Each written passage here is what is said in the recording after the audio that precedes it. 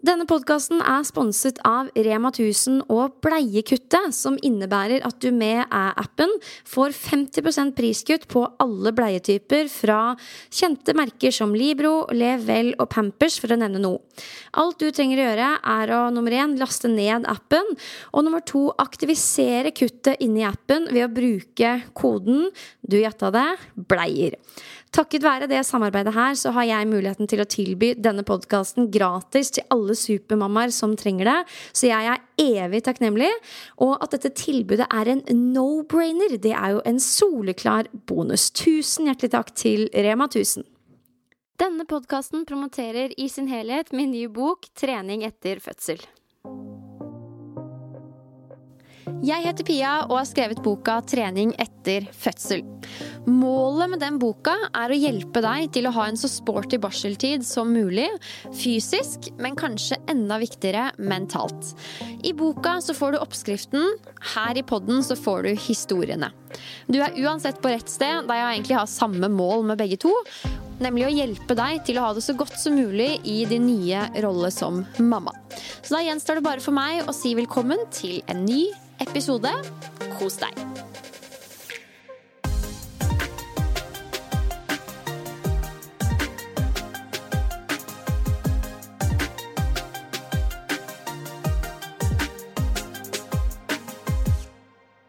Da sitter jeg her med jenta som veldig mange ikke klarer å si etternavnet på. Så la oss bare ta det en gang for alle. Vukicevic. Kristina Vukicevic Demidov, for å være presis. For du har jo gifta deg for en god stund tilbake. Men det vel mange som kaller deg for Vukicevic enda? Ja da, det det. Det jo på en måte, jeg vil ikke kalle det stage-navn, men det jo det folk har blitt kjent med meg gjennom friidretten med da. Så det jo som regel det jeg går innunder, men jeg tror mannen min litt stolt av at jeg har det etterpå da, og det vil jeg også for så vidt, men jeg skjønner jo at mange går for det første. Det fortsatt mange som caller med det Vukicevic-navnet, eller begynner det liksom å etablere seg litt nå? Nei, det tror jeg alltid vil være noe som henger ved meg. Alltid fra barneskolealder til jeg blir gammel, det jeg sikker på. Litt av skjermen, si. Jeg det. Anywho, du jo tidligere friidrettsutøver og var generelt ganske rutta på hekkeløp. Jeg og Silje Torstensen fra Treningspodden, vi var jo faktisk med deg og testet det en dag, Kristina, og ja, man blir ikke akkurat noe mindre imponert over det du drev med når man får testet det selv. Men i dag jobber du som sportssjef for parafriidrett her i Norge, i tillegg til å være tobarnsmamma. For du fikk jo da første barn i 2016 og nummer 2 i mars 2020. Og den lille krabaten faktisk her i studio med oss nå, men vi så heldige at han sover. Foreløpig så sover han i hvert fall, så vi får bare holde så lenge vi kan. Vi krysser fingra. Ja. Og da kan man jo begynne da med å spørre, hvordan livet som tobarnsmamma? Altså det her, jeg var litt spent på hvordan det skulle være. Men jeg visste ikke at det skulle være så tøft. Det deilig at du ærlig på det i hvert fall. Jeg har jo akkurat 7 måneder siden jeg fikk min første, og bare tanken på å ha 2, altså. Ja, nei, men det det. Tanken på å ha 2, vi tenkte, ja, dette her går jo fint, og det går jo fint. Altså, man får jo til alt, og det jo veldig morsomt, og man må jo som regel bare le av kaoset. Og det gjør vi jo 99% av på en måte tiden. Men man kjenner det, ja. Absolutt. Hva den største forskjellen, hvis det går an å beskrive, største forskjellen når du har fått nummer 1 kontra når du får nummer 2, og du har den fra før? Ja, det det, du har den fra før, fordi at når du fikk den første, så var det enten jeg eller mannen min som hadde den. Nå det jo en av oss som en hele tiden, hvis du skjønner. Ja. Sånn at det var mye lettere å på en måte, ja, men nå tar du han, og så går jeg i dusjen, eller finner på noe, eller whatever du har lyst til å gjøre da. Mens nå har du jo alltid en der. Og den andre får jo dobbelt jobb hvis du skal på en måte ta deg tid til å gjøre noe annet da, når de våkne. Så det og den sitter jo litt lenger inne, kjenner man? Absolutt. Sånn at det kjenner jeg et av de større forskjellene. Samtidig så det jo helt om dagen, helt om natten. Men i vårt tilfelle var det jo litt spesielt, da, for vi fikk jo han her 17. mars, og det var jo typ 4 dager før barnehagen stengte, i 5 uker. Ja.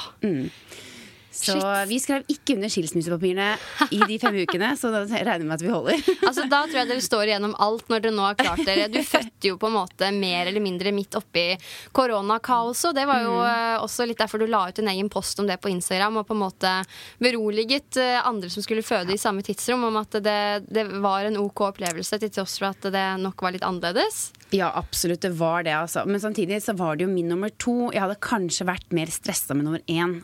Og det, altså jeg kan ikke tenke meg hvor skummelt det må ha vært for de som er førstegangsfødende da, som har født midt oppi den perioden her. Mange fikk jo ikke ha med seg partner i det hele tatt. Hvis det er komplikasjoner eller med keisersnitt og så videre, eller hvis du snufser litt, så kommer du jo ikke inn en gang. Og i vårt tilfelle dro jo mannen min noen timer etter fødsel, så vi fikk jo på en måte fødselen sammen. Og barsel takler man jo, for det har man gjort en gang tidligere. Men jeg tror det hadde vært enda mer frynsete hadde det her vært min første, da. Ja, fy søren, det forstår jeg så godt. Bare tanke på at jeg skulle vært på barsel alene, det nervevrak som jeg var. Man er glad man slapp det. Men ja, vi kan jo begynne i riktig ende, da. Hvordan var fødselen? Fødselshistorien, kort og godt. Ja, vet du hva, jeg skal sammenligne med første, fordi jeg vet at du også ble satt i gang på nummer 1. Det ble jeg også. Nummer 2, ferdig på 3 timer, skrevet på 5 minutter. Sjukt. På termindagen. Og når du ble satt i gang første gangen, ble det da en litt sånn langdryg prosess som gjorde sjukt vondt? Ja, vi startet på fredagen, og så ble da fødte jeg jo i Bergen, på Haukeland, eller på kvinneklinikken da, og da kom jeg inn på fredag, fikk satt inn ballong, og så fikk jeg dra hjem, og så dro Vadim og spilte kamp med Brann. Oi, hjemmekamp. Ja da. Så jeg var årets spiller, kan du si det sånn, på Brann det året. Så han fikk lov til det da, men jeg hadde jo nummeret til fysioterapeuten hvis det på en måte ballongen datt ut og vi måtte dra da. Og så skjedde det ingenting på natten. Hadde bare vondt. Og så kom vi på sykehuset på lørdag morgen og tok ut ballongen, men ble tatt vannet på, ventet mange timer, skjedde ingenting, og så fikk jeg dette dryppet da. Det der intravenøst at det skulle få i gang riene. Og det gikk jo også helt sinnssykt sakte. Så det skjedde jo ingenting. Jeg følte jeg hadde aktiv fødsel i mange, mange timer. Ja, for det er det som er greia, opplevde jeg, at du får drypp, og da får du jo helt sinnssyke rier. Sånn, og mitt inntrykk er at de riene de er så sterke og så unaturlige sammenlignet med vanlige rier, at du ligger bare og har helt sjukt vondt uten at åpningen blir større. Ja. Det var helt forferdelig. Jeg følte det var en lang rie. Det var det jeg følte at det var. Jeg fikk aldri den pausen folk snakker om. Ja, men det gjør jo ikke vondt hele tiden. Jeg hadde vondt hele tiden, ja. Og det er så deilig at du sier, fordi jeg har noen ganger tenkt sånn, ok, kanskje jeg bare er skikkelig drama queen som ikke tåler en dritt, liksom. Men det høres ut som vi hadde litt lik opplevelse på første gangen, da. Det var helt grusomt. Jeg synes det var, når jeg ser tilbake på det nå, da, for jeg hadde jo ikke noe å sammenligne med. Så da tenkte jeg bare, det er vondt å føde uansett, sier de. Og det er det jo. Misforstå meg rett, altså. Men nummer 2, så var det noe helt annet. Fordi den dagen på termin, da kjente jeg at det var et eller annet rart, uten at jeg helt kunne sette fingeren på det. Jeg kjente meg liksom litt rar i kroppen, og magen var ikke helt som den skulle, og jeg sa til mannen min, jeg tror kanskje at vi bør kjøre minstemann til bestefar. Tror jeg. Men jeg vil liksom ikke jinxe det heller, for jeg tenkte at jeg vil ikke starte noe, så er det ikke noe. Jeg vil ikke være den derre, ja, som du nevner drama queen, da, at nå er fødselen, og så er den jo ikke det. Så jeg ville på en måte ikke lure noen, da. Ikke meg selv heller. Men likevel så kjørte han faktisk den dagen til bestefar. Og det var rundt 6:00 på kvelden. Og 7:00 så begynte jo nå i etterkant skjønner jeg riene, da. Men da tenkte jeg at det bare var murringer og sånne kynnere. Ja, for du var vant til stormerier, utløst av drypp, så dette her var bare sånn. Ante ikke hva som ventet meg. Jeg hadde jo ikke peiling. Jeg skjønte ikke at jeg var i fødsel. Og så liksom gikk jeg hjemme og satt også på TV, og så kjente jeg liksom at det tok seg litt opp, da, at det begynte å gjøre vondt. Og så kom mannen min hjem i 8-tiden, men fortsatt fullt sånn levelig at vi så på TV-en og alt gikk fint, og jeg spiste godteri og koste meg.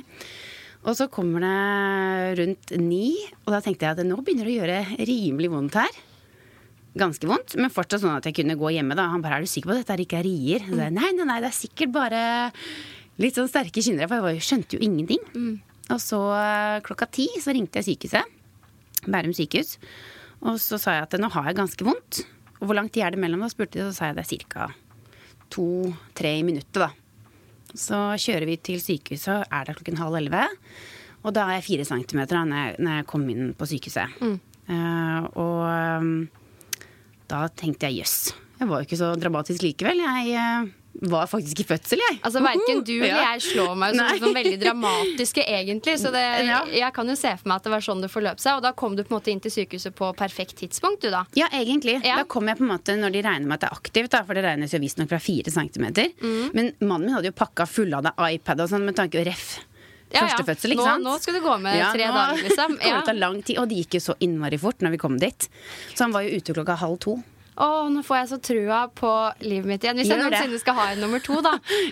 For jeg håper jo at jeg kan få en sånn positiv fødeopplevelse. For i etterkant av det jeg gjennomgikk nå første gangen, så er jeg sånn, man har virkelig ikke lyst til å gjøre det igjen, da. Men du brukte ikke noe epidural eller smertestillende, eller? Jo da, begge gangene. Fikk på det? Jeg gjorde det. Fordi at jeg første gang, og det er ikke noe unnskyldning for å bruke det, fordi at jeg hadde jo lyst til det uansett. Men første gang så gikk ikke morkaka mi ut. Så det vil si de måtte hente manuelt med hendene første gangen. Så jeg var jo livredd for det. Og det var noe vi tok opp ganske mange ganger i løpet av svangerskapskontrollene, da, at min på en måte morkake ble sittende fast. Og jeg var jo livende redd for at jeg måtte få noe inn i kroppen etter at en 4 kilos baby har gått ut. Så da var jeg med epidural, altså. Men jeg kjente forskjell, faktisk. For jeg fikk jo epidural første fødsel også. Men den var mye sterkere, tror jeg. Den første du fikk? Ja, den første. På den satte i gang fødselen. Nå er det litt knirking her. Ja, det er litt av skjermen i den podcasten her. Sånn at jeg følte på en måte at jeg kjente mer av den naturlige fødselen nummer 2, da. Og det kan jo godt være at, fordi kroppen min satte i gang selv også, at for da var de smertene sånn, du kjente at det var helt sjukt vondt, og du måtte virkelig puste deg gjennom det, men det var overkommelig. Det var i hvert fall min opplevelse, kontra de stormeriene som ble utløst av dryppet, hvor det bare var sånn, herregud, nå dør jeg. Ja. Og det var jo helt grusomt, men du fikk de pausene, Pia. Det er forskjellen, altså, den fødsel nummer 2. Du fikk på en måte, det er nesten sånn, det gjorde så latterlig vondt, og så kan du på en måte puste litt etterpå. Det er sånn, du klarer på en måte å hente deg til nummer 2, selv om det er en uvirkelig smerte samtidig, så klarer du fortsatt å tenke at ok, du kan nesten le litt mellom bare dette her er så sinnssykt vondt. Og så husker jeg lå på sykehuset, og da var det jo veldig få der faktisk når jeg kom inn da, med nummer 2 her. Og da husker jeg mannen min og hun jordmoren hadde en sånn hyggelig tone at ja, og da lå jeg hadde så vondt og tenkte, gud, dette er irriterende. Sykt irriterende. Hvordan kan dere le og tenke på noe annet enn meg nå? For jeg lå der med disse elektrodene og skulle liksom holde kontrollen på disse riene, da. Og da var det sånn, hun ser jo dette her hele tiden, så for henne er det jo ikke noe annet enn en fødsel, men for meg var det jo at jeg lå der og hadde svinevondt. Men så bare sånn, hørte jeg hva hun sa. Hun har hatt litt vondt i et par timer nå.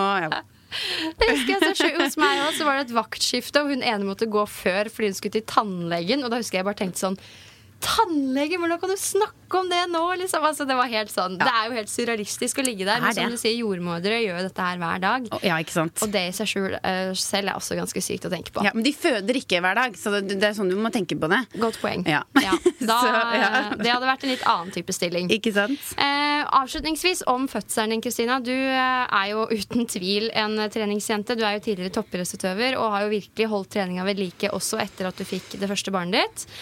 Og trente jo sikkert sånn ok i graviditeten. Følte du at du fikk brukt de kreftene i kroppen når du fødte? Ja og nei.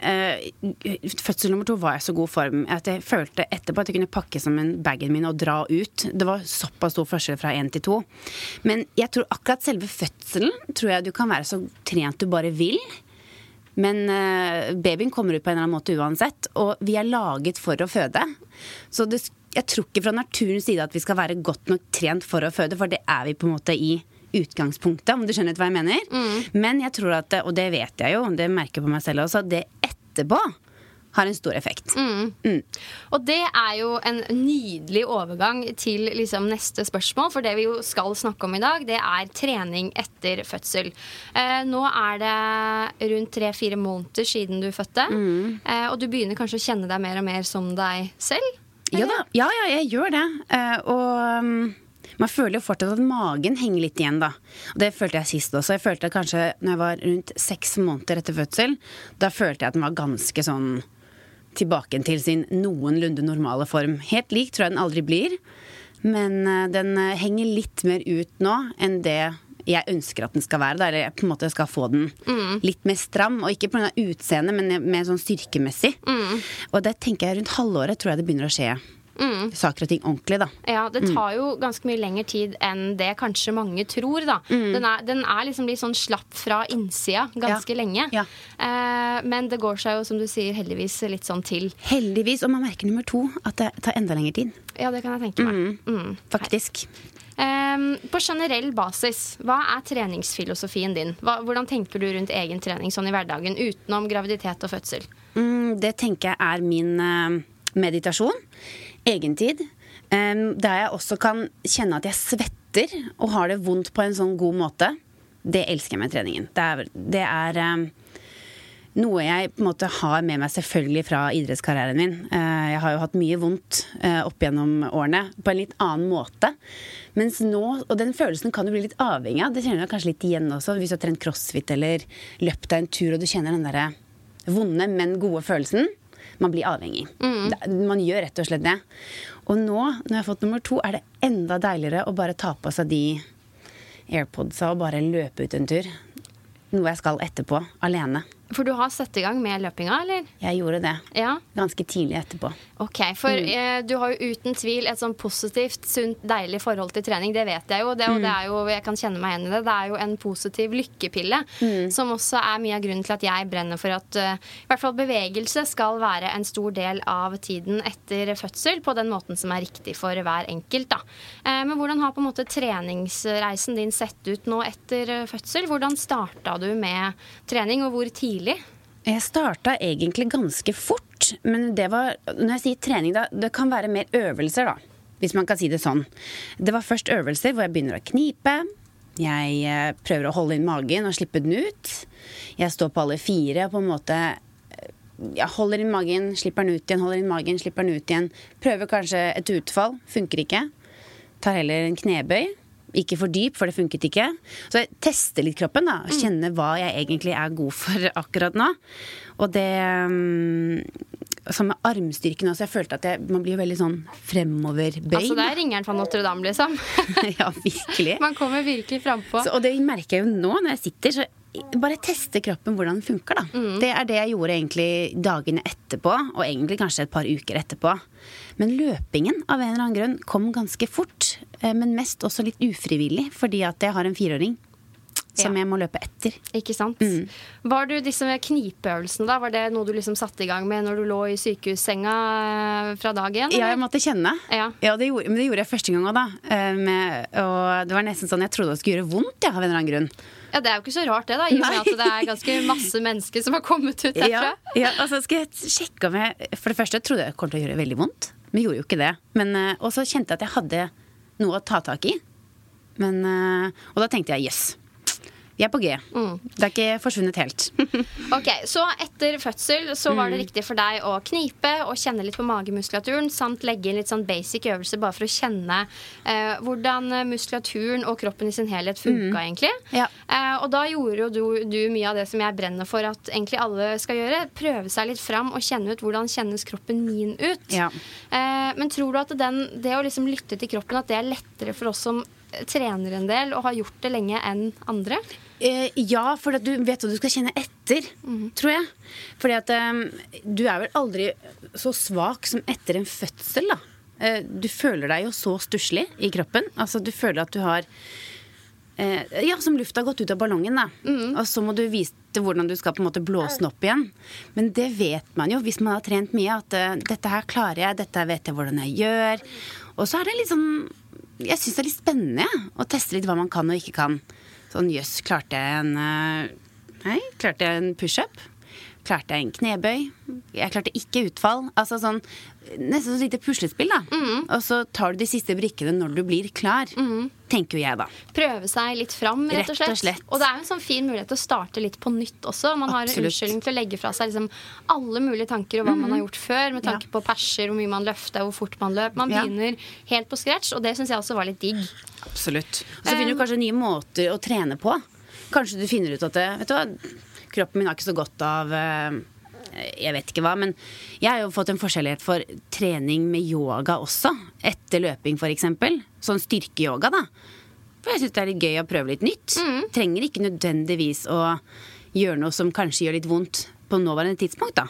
Er det noe man lærer seg når man får barn, så er det jo å se muligheter. Altså utover den treningen man hang seg opp i før, at jeg må gjøre det og det. Nå er det sånn, får jeg gjort noe, så kommer jeg til å bli skikkelig, skikkelig fornøyd. Ja, faktisk.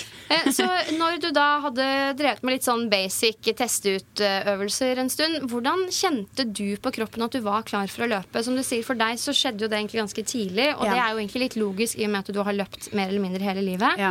Men vet ikke, hadde du 1 eller 2 løpeturer der du kjente at nei, nå er det litt for tidlig? Nei, for jeg tar heller og tar noen dager ekstra enn å gå ut for tidlig, for jeg startet jo med å trille som de fleste gjør. Og så triller jeg litt, og jeg la jo ikke ut på en løpetur uten å ha på en måte prøvd å ta noen steg først. Så når jeg går på tur med han minste her, så på en måte ser jeg en liten bakke, og så tenkte jeg, la meg prøve å jogge opp her. Da kunne jeg godt gå i jeans og vanlige klær da. Og så gjør jeg det, og så kjenner jeg, det her gikk jo bra. Neste tur da blir jo da med treningsklær. Ikke en treningstur fortsatt, men da kanskje jeg løper 2 ganger opp da. Og så kanskje hvis han sovner så lar jeg vogna stå litt, og så løper litt frem og tilbake, bare for å teste. At jeg på en måte ikke stresser, for jeg ville aldri lagt ut på en joggetur eller en løpetur uten å ha gjort de testene først da. Ikke sant? Så du gikk gradvis frem og økte suksessivt da. Ja. Men hvordan merker du at det er greit? Er det at du ikke altså du kjenner ikke noe ubehag, eller hvordan var det for deg? Ja, jeg kjente ikke noe ubehag. For hvis jeg hadde kjent ubehag, så hadde jeg ikke gjort det. Og jeg kan si det sånn, jeg var på en ufrivillig løpetur 5 dager etter fødsel. Fordi, ikke løpetur da, vil jeg merke. Det var sønnen min på 4 skulle sykle. Og så satt han utfor en sånn bilvei med masse biler ned mot stranda. Og han hørte ikke at jeg skreik. Så jeg løp jo etter han. Og det var ikke så deilig, for da var jeg midt i denne renselsesfasen. Og da følte jeg at hele understellet mitt, underlivet skulle bare dette ut. For det er den følelsen man er litt redd for. Ut, og det var det jeg følte da. Og da løp jeg ganske fort, altså. Så det kjente jeg bare, jøss, dette her var jo ikke noe deilig, ikke noe sunt, ikke noe bra. Ja, for det er litt det når man leser på nett og begynner å google seg litt frem, så er det jo gjerne nedfall. Altså, det er som jeg har sagt et par ganger tidligere. Ja, virkelig. Ordet. For man føler liksom at noe skal dette ut av tissen, og det er jo det enkelt forklart som kan skje også, i verste tilfelle. Så hyggelig med litt babylyder i bakgrunnen. Veldig gira på hva som er det. Og da var det faktisk litt den følelsen du fikk da, at shit, nå er det noe som på en måte er på vei nedover på en måte som det ikke skal. Rett og slett, fordi at den muskulaturen er ganske stram da, vanligvis. Og det er kanskje bare oppi hodet mitt at jeg følte det bildet, men jeg følte virkelig at ting skulle ramle ut mellom beina mine der. Og da håper og tror jeg at selv om du ikke er tidligere idrettsutøver Kristina Vukicevic, hvis man får den følelsen, så skjønner man at nei, jeg venter litt med de intervallene her, tror jeg. Det var det jeg kjente på. Og da løper jeg i tillegg nedoverbakke. Jeg løp ganske fort. Og jeg kjente at dette her blir en stund til neste gang. Men å teste litt jogging, gogging, gåtur, løpe litt. Det er ikke farlig. Og faktisk så er jo jogging i nedoverbakke noe av det mest krevende for bekkenbunnen. Så der fikk du virkelig kjørt deg. Der fikk jeg kjørt meg, og jeg var jo så sinna etterpå. Jeg var så sinna. For det første så hørte han ikke, for det andre jeg bare, er du klar over at moren din har født en baby? Han var 4 år, så han skjønner jo ikke det da. Se for meg sprinteren Kristina i full fart og litt sånn ildsint på slutten der, 5 dager etter fødsel. Det var, her må jeg amme litt, Pia. Ja, man har litt mat underveis. Masse mat. Dette her var jo bare 5 dager etter. Kan du huske cirka hvor lenge etter fødsel du la ut på noe som lignet på en litt sånn ordentlig løpetur, og det kjentes ok ut? Ja, det var 10 dager etter. Men disse to var jo ganske ulike, for dette var jo spurting nedoverbakke. Det nummer 1. Nummer 2 var en veldig lett joggetur. En sånn superlette, tror jeg løp 2,5 kilo. Vil du ikke ha? Jeg tror jeg løp 2,5 kilometer. Ja. I veldig sneglefart. Og avslutta før det begynte å bli ubehagelig, avslutta på topp. Det var mer ubehagelig i lungene, for å si det sånn, enn det var noen andre steder. Ja. Og da, har du noen tanker rundt bekkenbunnen når du løper? Ja, jeg prøver å knipe. Så du jobber med den også når du løper? Jeg prøver å knipe. Jeg tror ikke det funker hver gang, men jeg prøver på en måte å holde den inne, samtidig som jeg, og det her vet jeg ikke om funker, men prøve å holde inn magen. Og ikke bare holde den inn, men sånn holde inn hele fortet der nede, da. At du kjenner at du strammer på riktig måte. Og jeg tror de som trener vet litt hva jeg snakker om nå. Det ikke bare den der å holde inn magen som en støvsuger, men sånn, du føler at du retter ut magen litt, og gjør den klar for å få et slag, da. Det veldig godt sagt. Det ofte sagt tidligere også. Når du skal skru på kjernen når du løper, slå deg gjerne litt i magen, for da får du den litt sånn påskrudde følelsen i kjernen i hvert fall. Og det som litt spesielt etter fødsel, jo at man begynner å tenke på muskler som man aldri har tenkt over før, fordi altså, underlivet jo bare der. Så det første gang i livet at jeg etter en fødsel har tenkt så mye på en måte underlivet mitt og tissen min, fordi det jo bare der, og det bare funker av seg selv. Mens nå, når man begynner å bevege seg og jogge sånn som du gjorde, så må man begynne å tenke at det skal være påskrudd da, når du beveger deg, at du skal ha et visst spenn også når du gjør andre ting. Så jeg tenker at det å ta med seg erfaringene fra knipeøvelser inn i den første løpeturen kan være kjempesmart, og tenke at du skal fortsette å liksom suge opp den spagettien da, eller definitivt. Hva slags metafor som funker for en. Vet du hva, jeg var jo mye på Olympiatoppen når jeg var yngre. Det var så mye rare greier. Folk trekker inn for at du trekker inn en tampong også. At du holder inne tampongen, da. Det så mye ekkelt man kan bruke, men whatever floats your boat. Men det blir jo en liten digresjon, men bare når du nevner det, har det vært mye fokus på bekkenbunnstrening opp igjennom sånn når du har vært idrettsutøver? Masse. Det har det, Masse. For oss vanlige folk så ikke det noe man begynner å tenke på før i graviditeten og etter man har født. Litt babylyder må det bli på en sånn her type podcast. Nei, vet du hva, absolutt det var veldig mye av det faktisk. Fordi at der de veldig opptatt av at du skal være sterk overalt da. Også på innsiden. Og de bitte små musklene som man ikke tenker over. Og det jo blant annet bekkenbunnen da. Uten tvil. Hvordan har det vært med magemusklene dine siden etter fødselen nå? Vi har jo snakket litt om det. Det føltes jo slapt ut, og det gjør det ennå egentlig. Selv om det så mye som 3-4 måneder etter fødsel vil noen tenke. Men litt som du nevnte da, det tar tid for spesielt magen å få trukket seg skikkelig sammen igjen. Men lar du bare tida gå, eller gjør du noe spesielt for å på en måte hjelpe den litt på vei? Jeg gjør noe for å hjelpe den på vei, for det jeg ikke liker etter fødsel da, nå har jeg gjort det 2 ganger, det at den henger hvis jeg står i planke for eksempel.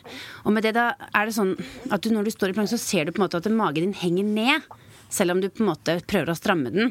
Og det det jeg vil gjerne ha kontroll på da, før jeg på en måte beveger meg inn i en planke. Og jeg føler meg ennå ikke klar for det enda. Så jeg prøver å stå på knærne først, og prøve å få den magen rett, så den ikke buler utover da. Og samme også når det gjelder sit-ups og sånt nå, når jeg cruncher at jeg ikke får den der pyramiden opp. Så jeg prøver å gjøre øvelser hvor jeg klarer å holde magen flat da, og ha kontroll på den uten at den går i retning hvor jeg ikke ønsker at den skal gå. Det den viktigste pekepinnen din da? At hvis du får den utbulinga, så styrer du unna? Og også kanskje en følelse av at du ikke får kontakt, eller det kun den utbulinga du tenker på? Nei, det begge deler. Begge de to. For jeg føler at når den utbulinga skjer, så har jeg ikke den kontakten jeg ønsker å ha da.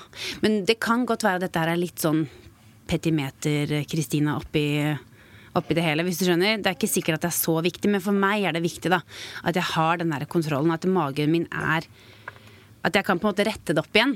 Men nå så føler jeg at jeg fortsatt på det stadiet hvor jeg ikke klarer å rette det opp. Så hvis jeg skal ta en push-up nå, så klarer jeg ikke å ha en mage som rett da. Den buler fortsatt ganske mye utover. Og da tenker jeg bare sånn, men da gjør jeg ikke push-ups. Og du føler at det i større grad nå etter nummer 2 enn den første? Definitivt. Det tar i hvert fall lengre tid. For jeg føler at jeg fikk kanskje litt kjappere kontrollen tilbake igjen med nummer 1 da. Mens med nummer 2 så det fortsatt sånn at det står ut, og det vet jeg det skal gjøre. Men jeg ønsker å ha den kontrollen før jeg på en måte går til noe mer avanserte øvelser da. Nei, altså, jeg synes ikke det petimeter i det hele tatt, for jeg tror det minner oss på viktigheten av å ta oss tid til å lytte til egen kropp og virkelig være til stede når vi gjør de ulike øvelsene, og det jo viktig på generelt grunnlag, men kanskje litt ekstra nå sånn etter fødsel, fordi det så forskjell. For noen kan jo på en måte gjøre push-ups typ et par uker etter fødsel, og det kjennes helt ok ut, mens andre, det kan jo ta år, fordi man aldri på en måte tar seg tida til å bygge opp den styrken igjen da. Så det så viktig å være til stede i egen kropp og kjenne at det kjennes riktig ut, at man kjennes sterk ut innenfra. Absolutt, jeg tenker jo, jeg kunne jo løpe veldig fort etter, andre venter jo lenger med det, så vi jo alle ulike, vi må bare finne ut av hva man på en måte har behov for, og hva som kanskje ikke så viktig akkurat nå da. Men jeg merker bare det med den magen, jeg gjorde en skulderpressøvelse, og Og så ser jeg ned, og så ser jeg på en måte at magen min står ut. Og da blir jeg minnet på at oi, jeg må jo rette meg opp og holde den inne. Og så gjør jeg skulderpressen, og da kjente jeg jo den også mye mer. Sånn at alt spiller på lag her. Absolutt. Kroppen henger jo sammen, hele kroppen, og det får man jo virkelig en påminner om når man trener etter en fødsel. For min del så har ikke jeg vært drevet med systematisk løpetrening enda, selv 7 måneder etter fødsel. Fordi det har vært litt sånn for meg. For det første så er jo ikke jeg noen løper, og så har jeg hatt litt sånn skrekken i meg, fordi man har lest så mye, kall det skremselspropaganda da, om at det og hopping er noe av det verste man kan gjøre. Ja. For fremfall? Ja. Fremfall eller nedfall, eller guden vet hva det heter for noe.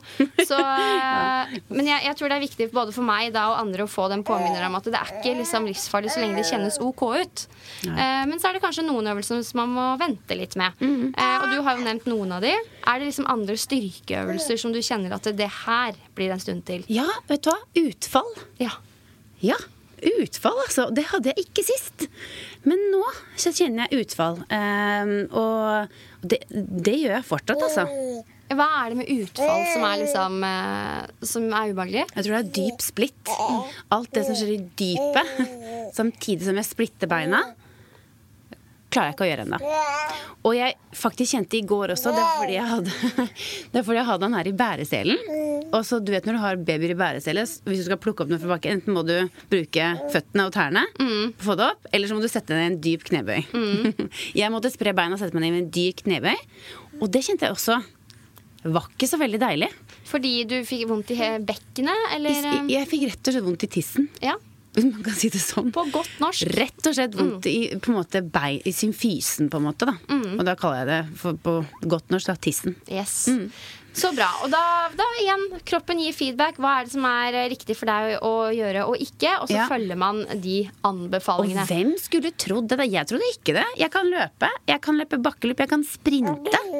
Men jeg kan ikke gjøre utfall. Nei. Det er ganske sånn artig eksempel, for det å gå med baby i bæresele og plukke opp noe fra gulvet, det er jo hverdagsaktivitet. Og er det noe jeg har tenkt over etter jeg fikk barn, er hvor atletisk den hverdagsaktiviteten med baby egentlig er. Ja. Altså du bærer baby, du skal bøye denne der, du skal løfte opp baby, legge han på stellebordet. Ofte så tenker jeg sånn, herregud så glad jeg er for at jeg trener, for hvis ikke jeg hadde gjort liksom markløft, good mornings, knebøy, så hadde det her vært dritslitsomt, liksom. Ja, absolutt. Ja. Man tenker jo også at man klarer det. Du vet den der, jeg føler at det også er en egen øvelse. Når du må holde babyen når han fortsatt ikke har kontroll på nakken, og så skal du ned i knebøy med en arm, så må du balansere den ut, og så må du opp igjen hvis du skal hente noe da. Hvis han ikke sitter i bæreselen. Så det er innmari mye man får gjort, da. Man ikke er klar over. Absolutt. Og de gangene det var før jeg begynte å trene, når jeg bare gikk med han i barnevogn eller i bæresele, så gikk jeg 20 000 skritt per dag. Da hadde jeg ikke begynt å trene nå, så om ikke det er hverdagsaktivitet, så vet jo ikke jeg. Ikke sant? Så man må ta med seg det man kan, og samtidig, jeg tror også det er viktig å kjenne på at du må ikke være en sånn rigid på planen, i hvert fall ikke når du får nummer 2. Fordi at hvis du blir veldig skuffet over ikke å få trent, så får du bare, du må nesten ta det du får, hvis du skjønner. Jeg kan kanskje ta 10 sånne halv-pushups da, i og med at jeg ikke gjør vanlige pushups. Og så begynner han å gråte, så tar han opp igjen, og så får jeg gjort 10 nye 2 timer etterpå. Men det er sånn man må gjøre litt i starten, da. Absolutt, og altså, sånn føler jeg det med nummer 1, så jeg kan ikke tenke meg hvordan det er med nummer 2. Hvordan føler du at dette her med amming påvirker treninga di? Mener du i forhold til at jeg må sette meg ned og amme, eller at melkeproduksjonen da? Melkeproduksjonen, og det kanskje at du spiser og trenger mer energi enn vanlig. Ja. Føler du at det påvirker hverandre på noen som helst måte? Jeg føler ikke det, men jeg vet, nå trener jo ikke jeg på det nivået jeg gjorde når jeg var aktiv heller da, så kanskje det hadde gjort det da. Det er jeg usikker på, for det vet jeg ikke, men nå er det jo mer sånn lystbetont trening og litt løpeturer og styrkeøkter, men jeg føler ikke at det påvirker noe da, utover det at jeg har en klokke på meg som gjør at jeg må kjappe meg hvis det er en stund siden jeg har spist. Det er det står på. Ja, og den klokka går jo 24/7, også om natta. Yes. Så søvn er jo ikke, altså det er sikkert lenge siden du sov lange 8-10 timers netter. Ettersom du har 2 barn. Ja. Hvordan påvirker det deg sånn i hverdagen og overskuddet ditt? Er du en av de som synes det går veldig greit, eller holder du på å gå på veggen? Begge deler. Det er en god blanding der. Av og til føler jeg meg som superwoman, hvor jeg på en måte får gjort absolutt alt på en dag. Og så er det andre dager jeg føler meg elendig. Og jeg føler meg ikke som en god mor heller, for jeg orker jo ikke så mye. Men det er jo sånn det er, da. Det er jo akkurat det jeg mener med den der planen og tidsplanen, og at man ikke må bare være en slave av det i begynnelsen, for du vet jo ikke hva slags dag du får i morgen. Og tenk om du da har behov for å faktisk bare sitte litt på sofaen eller gå en rolig trilletur med podcast. Eller får jeg til å løpe en tur? Altså, man vet jo ikke. Det er så godt forklart, og det synes jeg var så rart i barseltid, jeg husker. For noen dager så var jeg sånn woohoo, I can conquer the world. Og det gjorde jeg virkelig og følte jeg. Mens andre dager så var det bare sånn, orka nesten ikke å stå opp. Det måtte man jo på grunn av den lille krabaten, men det var sånn, det var minimalt man orka da. Så det er veldig sånn fascinerende det varierende energinivået man får. Ja, er ikke det rart? Jo, og så er vi kanskje, i hvert fall jeg var kanskje litt ekstra flink til å vise frem de dagene hvor jeg var på topp, mens når man ligger i senga og ser på Netflix og ikke gjør en dritt, så er det ikke alltid man tar opp telefonen og bare sånn dette er meg i dag, selv om det burde man jo. Men det er viktig at vi i hvert fall får sagt det da, at energinivået går så opp og ned. Ja, Gud, absolutt. Men trening gir jo mye energi. Vet du hva, man angrer aldri på det. Det er tungt å begynne. Og jeg har også tenkt sånn, vet du hva, i dag skipper jeg det, og jeg føler null dårlig samvittighet for det. Men de dagene jeg får faktisk gjort det, om det da er bare 10 minutter, om jeg får gjort det bare litt, hva skal jeg si, noen øvelser på gulvet, så kan det være nok i seg selv. Det trenger ikke å være en time. Absolutt ikke, og litt sånn avslutningsvis, jeg sa det jo når vi begynte at jeg mener jo at aktivitet, bevegelse, trim, trening, hva enn du vil kalle det, bør være en del av barseltiden, på samme måte som det bør være en del av livet generelt da. Hva synes du? Forlanger jeg litt mye av kvinner som akkurat har født, og driver og mane om trening til de? Nei, fordi at jeg tror at man må omdefinere begrepet trening for mange. Fordi at det å faktisk bare stå og gjøre litt små knebøy og leggpress med en bæresele er nok. Altså, man må senke terskelen på ting. Samtidig også når man går en trilletur da. Det er jo ikke alle som har en baby som vil i vogn, og det er jo kjipt. Men går man en trilletur, finn en bakke. Du kan løpe bare opp et par ganger, bare for å få pulsen litt. Og du kommer til å føle deg bedre. Ja, fordi da kan jeg tenke på at mange tenker sånn, men hvorfor skal jeg det? Hvorfor skal du det? Du føler deg bedre. Det er deilig å svette litt. Det er det, altså. Veldig deilig, selv om man har baby og ikke. Og jeg tror at nå skjønner jeg litt mer av foreldrene mine kanskje når jeg var yngre, at de fikk egen tid av å løpe, for det skjønte jeg jo ikke jeg. Men nå så er det utrolig deilig, altså. Å få den der lille egentiden. Og jeg har faktisk begynt, og jeg var ikke sånn før. Nå har jeg begynt å trene på kvelden. Jaså? Men du er jo alltid vært veldig godt vant med at du har kunnet trene på dagtid og liksom få det unna. Det har vært jobben din. Så det har kanskje vært litt sånn skifte for deg, det? Det har vært et absolutt skifte. Og i dag spurte jeg mannen min om det passer om han tar han når jeg kommer hjem i dag, da. Så at jeg kan få løpt meg en tur, så slipper jeg å gjøre det i kveld. Nei. Og det likte ikke du? Nei. Hadde ikke han sagt sånn, det passer ikke, jeg må i et møte, så hadde jeg ventet til 8:30 og løpt meg en tur da, for det er såpass viktig for meg å få gjort det. Og så er det sånn at Netflix kan jeg se på senere. Uten tvil. Selv om det kanskje frister mest der og da, men det å komme seg ut når du har kommet deg ut, det er så deilig. Angrer ikke på det, og ja, de fleste gangene, ikke fleste ganger, men 50-50 da, så vinner Netflix. Men de gangene, så jeg trener kanskje 2 ganger i uka på kvelden, eller 3, og det er supertid. Så avslutningsvis, Kristina, hva er egentlig liksom dine beste tips til de av oss som gjerne vil hoppe og sprette og løpe etter fødsel? For det er jo, altså, jogging er jo en utrolig tilgjengelig treningsform, så vi vil jo ut på tur så snart som mulig. Hva er dine beste tips til oss som vil jogge etter fødsel? Først og fremst så tror jeg du må kjenne etter. Er du klar? Ja, jeg kjenner meg klar til i hvert fall snøre på meg skoene. Får du på deg skoene, så tenker jeg du går ut første gang. Ikke ha mål om å løpe en mil. Ikke ha mål om å sette noen personlig rekord på noen kilometer eller noen ting. Ta på deg skoene, kjenn etter, jogg litt, gå litt, spurt litt, ta et drag. Men ikke mer enn det. Og ta heller mindre enn det du tror, enn å ta for mye. For tar du for mye, så får du kanskje ikke løpt om 2 dager inn. Og så skal du være bevisst på den litt sånn nedpressfølelsen. Hvis du får den i underlivet, så kan det kanskje være lurt å vente litt. Ja, fy søren, den er ikke noe behagelig, og den kjente jeg på etter 5 dager etter fødsel. Og det føltes virkelig som om hele det underlivet skulle dette ut. Så hold det på en måte. Hvis du føler den følelsen, ikke gjør det. Det er det absolutt ikke verdt, for på et tidspunkt i livet så kommer du til å løpe igjen. Men hvis du kjenner at det er for tidlig, og du ikke tør å prøve, er det også helt greit. Men gå en tur da. Absolutt, og jeg tenker jo at når du, altså tidligere toppidrettsutøver og proff løper, begynte med å først gå, og så jogge litt, så må i hvert fall vi andre gjøre det. Og som du sier, selv om det kanskje føles irriterende ut der og da, så er det sånn, det er ingenting da, i det store bildet. Nei, det er absolutt ingenting, og du nevnte det i stedet med at du må starte med blanke ark, fordi ikke sammenligne deg med pre-fødsel. For hvis du gjør det, så har du på en måte tapt i utgangspunktet. Ikke gjør det. Kom deg ut og kjenn på bare godfølelsen med å være ute med sko. Ta det som en sånn utfordring da. At det er gøy å komme seg tilbake, og hver dag blir jo bedre.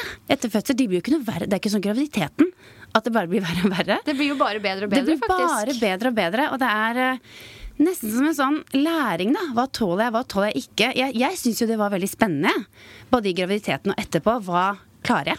Jeg husker jeg snakket med Helene Olafsen der vi også snakket litt om liksom, toppidrettslivet og det å få barn, og hun sammenlignet egentlig tida etter fødsel med en idrettsskade, altså sånn at du måtte trene deg litt opp igjen da. Hva tenker du om det? Ja, den tanken er jeg 100% enig i, fordi at det gjør man når man har skadet også. Du kan ikke sammenligne med hva du er personlig rekord i knebøy før det. Du må starte, og da, hvis du gjør det, så blir jo hver dag en ny personlig rekord. Det er helt fantastisk. Ikke sant? Så jeg tenker jo også, det er jo en sånn læringsgreie, altså sånn, etter fødsel, hva du har gjort med kroppen, hvis du ser det i perspektiv da. Du har fått et barn. Jeg er ikke like flink på det selv alltid, altså. Jeg skal innrømme det. Men hvis du prøver å tenke på det, så går det veldig mye bedre. Det setter ting i perspektiv. Avslutningsvis, siste spørsmål. Hva vil det si for deg å være sterk etter fødsel? Litt sånn, egentlig både fysisk, men også mentalt. Mentalt er det kanskje at jeg føler at jeg er tilbake. Og det gjør jeg nå. Men jeg er ikke tilbake fysisk. Men jeg tror også det har litt med hva slags fødsel man har da. Jeg hadde en veldig fin fødsel nå, og da kom jeg meg ganske fort etterpå. Samtidig som du har et barn fra før av, hvor du ikke rekker å på en måte komme ned i den der dalen hvis du er på vei dit. Så jeg tror at man har et litt ulikt utgangspunkt med tanke på hvilken fødsel man har, og hvor mange barn man eventuelt har eller ikke har fra før av da. Og så tror jeg at det fysiske kom jo enda litt senere. Det tok jo 9 måneder å lage den lille babyen. Og det tar jo kanskje opp til 9 måneder, et år, før man kanskje blir helt tilbake igjen fysisk. Men når det er sagt, et stort men, du blir nok aldri helt lik som du var før fødsel. Setter pris på den nye kroppen. Gjør det, og samtidig, ingen andre vil se det, at det er noen forskjell, men du vil se det. Og da tenker jeg at på dårlige dager så er det vanskelig å akseptere, men på gode dager så prøv å gjøre det. Nydelig, Kristina. Tusen hjertelig takk for at du kom og delte litt av dine refleksjoner og ikke minst erfaringer fra disse 2 fødslene. Veldig hyggelig å være her. Og takk til deg, lille baby, som oppførte deg strålende. Jeg synes det var helt på sin plass at han også fikk si noen ord, så sånn skal det være. Ja, men det var veldig gøy at vi fikk komme. Hæ? Det synes jeg. Takk. Veldig koselig. Takk for i dag. Takk for i dag. Hvis du lurer, Kristina er like nydelig i virkeligheten som hun høres ut som på tape. Og det er ikke noe sånn der gutteklubben-greier, men hun er virkelig så sinnssykt til stede, ekte og ydmyk. Noe jeg husker at imponerte meg litt ekstra første gang jeg traff henne, fordi hun alltid har slått meg som litt sånn, eller veldig egentlig, proff, målrettet og privat når man leste om henne i media. Og hun er alle de tingene også, og det er kanskje det som gjør at jeg synes hun er så kul da. Og denne superjenta har jo da født 2 barn, og jeg vet ikke med deg, men jeg synes det var utrolig interessant å høre hennes tanker om trening etter fødsel, med tanke på bakgrunnen hennes som toppidrettsutøver. Når det er sagt, så er jo hun like menneskelig som alle oss andre, og de samme retningslinjene gjelder for henne som for oss andre. Lytt til kroppen og sett i gang med trening, deriblant løping, veldig sånn gradvis. Så snakket vi også litt om dette her begrepet trening, og at vi kanskje må justere ned terskelen for hva det egentlig innebærer. I hvert fall tenke annerledes og ganske mye mer flex rundt hva en økt i gåseøyne egentlig innebærer i den alternative tida som barseltid faktisk er da. Det er jo virkelig unntakstilstander. Og i boka mi så skiller jeg mellom bevegelse, trim og trening, som er en slags skala jeg selv brukte etter fødsel for å hjelpe meg selv til å være være aktiv da. For jeg fikk jo ikke alltid til rene treningsøkter, og det var heller ikke noe mål i begynnelsen etter fødsel, men bevegelse og trim, det var det alltid rom for. Så ved å tenke på den måten justerte jeg ned min egen forventning til den store treningsøkta den dagen, og ga meg selv enkel cred for alt av bevegelse jeg fikk til på de ulike dagene da. Og det ga jo mestringsfølelse, som igjen inspirerte meg til å fortsette å gjøre så godt jeg kunne når det kom til bevegelse, trim og trening. Fikk jeg til en av de delene i løpet av dagen, da var jeg god. Og når det gjelder løpinga, lytt til kroppen. Jeg håper jo at dagens episode kan bidra til å gjøre nettopp det litt lettere, slik at din første joggetur blir fri for vondter, og at underlivet ditt ikke detter ut på veien. Det vil jo selvfølgelig på ingen måte skje, vi bare tuller litt med det underveis. Du vil jo ikke engang få følelsen av det, så lenge du går forsiktig frem og har respekt for kroppen, og velger å heller avslutte de første turene litt for tidlig enn for sent. Så da gjenstår det bare å si god tur når den tid kommer, og ha en fantastisk dag videre. Tusen hjertelig takk for at du hørte på oss i dag.